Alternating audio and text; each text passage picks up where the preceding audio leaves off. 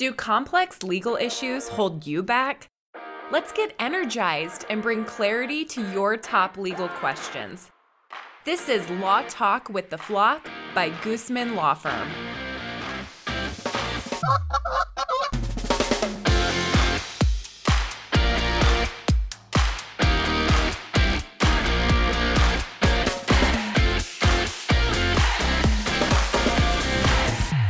Hi, I'm Gina Guzman, your host for Law Talk with the Flock, CEO, lawyer, and business owner, here to help navigate you and your way through the law, your business, and life as a leader. And I am super excited to have with me here today a guest on the podcast. I have with me CPA Jeremy Vogt, and he comes from Omaha, Nebraska, and he is one of the managing partner of Bland CPAs in Omaha. Welcome, Jeremy. Thanks. I appreciate you having me on today.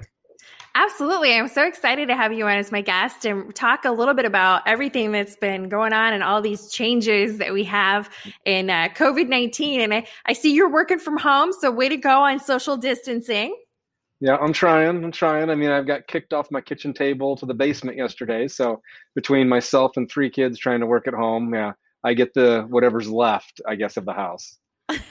Well, it looks like you have a door behind you, so that's a start. I'm sitting behind the bar. So I thought I better change it around and not sit in front of the bar. So, well, maybe we'll end the podcast and you can give me a toast of some sort. So Perfect. That sounds good. And you have a finished basement. So I've had a lot of phone calls with people in their unfinished basement too. Yeah. Anywhere to find a spot. Exactly. So lots of changes and definitely in your world as well. And I know you help a lot of business owners and at your company. Maybe we could just start by giving everybody an overview of Bland. Yep. So Bland, we are a CPA firm in Omaha, Nebraska. We're about 90 people. Really, we're almost 2 distinct type of divisions within our firm right now.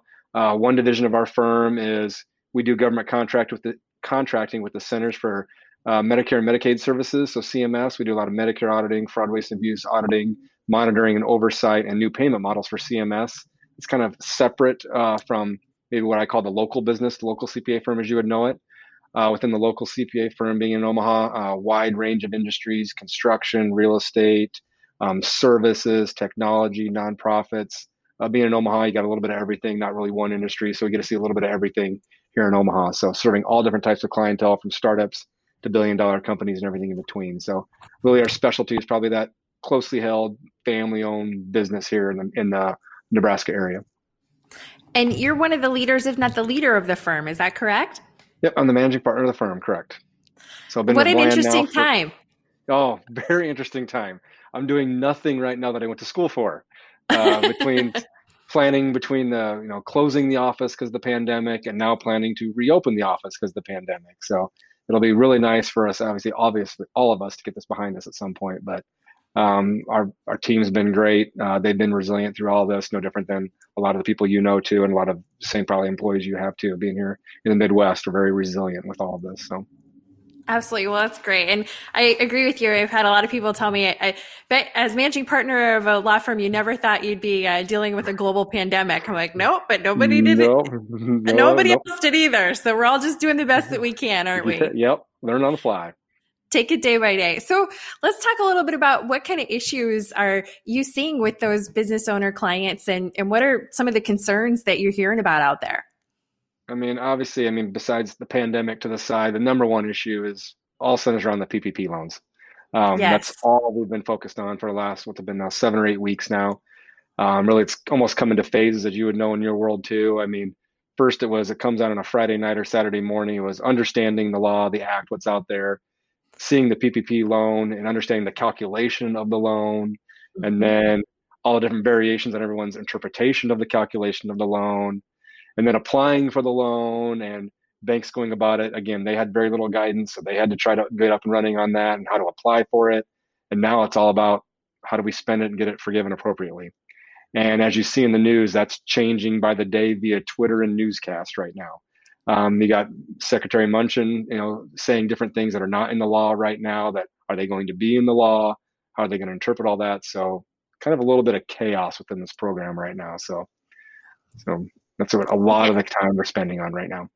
You bet. Well, the PPP is such a huge thing for business. And I know right after the CARES Act came out, there was all this conflicting information. So that you said it came out on that Thursday, Friday. And I was like, that's how I spent my weekend reading those 1,200 pages and dissecting it myself. I'm like, I can't rely on these other summaries. They're confusing. They're saying different stuff. I just had to dive in.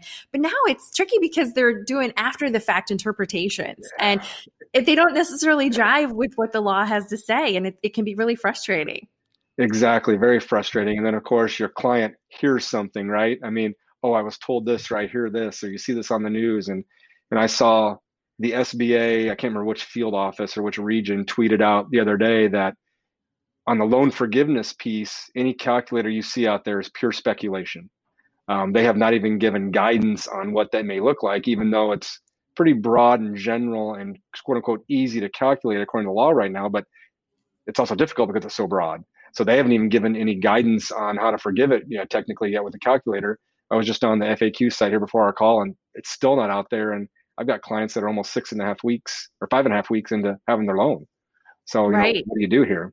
So that's the biggest issue we're facing right now is how to spend it appropriately for forgiveness. And when people are trying to make business decisions and they're kind of doing it in a vacuum where they don't have clear guidance. And then after the fact, I know one of the things that came out that I saw recently was the IRS is now going to disallow the expenses that people pay with the PPP money, which essentially almost has the same effect as taxing the loan forgiveness. Yeah, I mean, it somewhat makes sense. I mean, if you're not going to tax the loan, why are you going to let someone kind of quote unquote double dip and then, deduct those expenses? I guess I can understand that, but yeah, that was new clarification that again, they just missed it when they passed it, right? So what else is going to come out obviously over the next 6 months here before year end too? I'm one of those people crossing my fingers that they reverse that decision. I know that Senator Grassley has some legislation pending. I'm like, for the first time, I'm like, go pass that because I think it'll make a huge difference on, what people are able to do if they tax it or not at the end of the year. So yeah, I think so too. I think there'll be enough pressure on that potentially as well. But again, that's just another thing there's a lot of uncertainty around it. And as people are trying to make sure that they're doing the best that they can, as far as tracking their expenses and different things like that, I know some folks have set up separate bank accounts for their PPP money and what they're spending out of that. And are you seeing different things like that as well? Yeah, I had some clients that, obviously it says, some of the guidance says, hey, wouldn't it be nice if you set up a separate bank account? But you don't necessarily need that. I mean, everyone's GL and accounting software can track the expenses. At the end of the day, you have 5 buckets of expenses you can spend this in right now. So you can easily track that. Some of the biggest things out there in terms of how you track it though is, it says payments. Is it accrued payment? I mean, can you accrue things and expenses? Do you have to make a payroll on the 60th day to make sure you maximize? Do you have to pay your rent on that 60th day to make sure you maximize? Again, things that just aren't quite clear yet that people only have, some of my clients only have 2.5 weeks to make this decision. And it's kind of crazy. So. And some of us, can you make catch-up payments too? I've had that question. And that's not clear either, I don't think, is it? Or prepay. If I've got 25% that I can spend on rent and utilities, why would I not prepay rent if I have to maximize that 25% or push up a payroll or whatever it may be? I mean, there's ways to quote unquote take advantage of it that now they're kind of seeing that and they really don't want people to take advantage of that, right? I mean, that's kind of what they're saying. So it's back and forth. Well, then if people got over $2 million, was it something they're going to for sure audit those folks somehow? Again, that's on a tweet. I mean, it's not in the law, it's not in the regulation, it's on the tweet.